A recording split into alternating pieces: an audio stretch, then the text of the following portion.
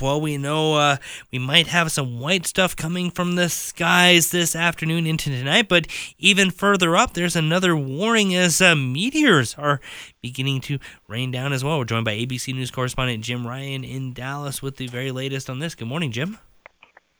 Good morning, Andrew. It's nothing new. Meteors have been a part of life on this planet, or even before there was life on this planet. Meteors have been flying across the sky, some crashing down into Earth as meteorites. Well, over the last week, we've seen an unusual number of them, which were photographed and which have now yielded some fragments.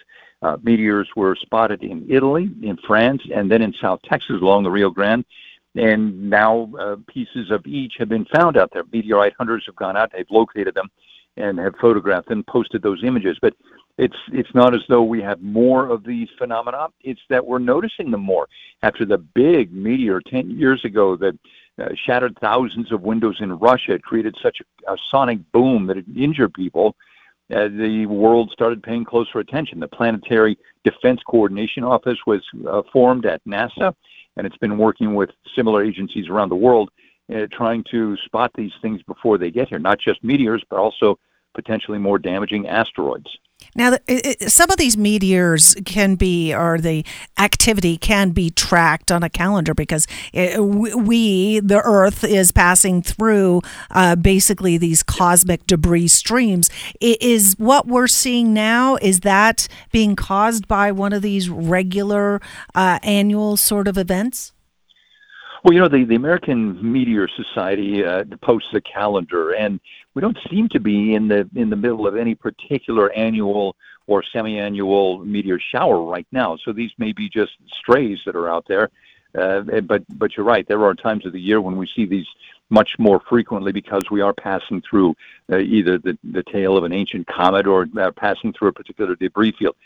The interesting point this time around is that that European Space Agency was able to actually predict the one that came down in France. They knew when it was going to land and where it was going to land, and they were right about that. It's only the seventh time that an impact has ever been predicted.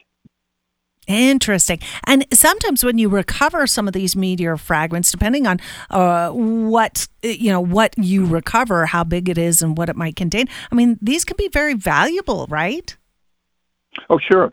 They can be valuable, but they're also very fragile, believe it or not. Despite the extreme conditions that brought them to Earth, the intense heat, the speed, the impact that it finally endures, picking one of these things up is not advised. I mean, at least not with your bare hands. You can go out and find them if you want, if you can recognize what it is.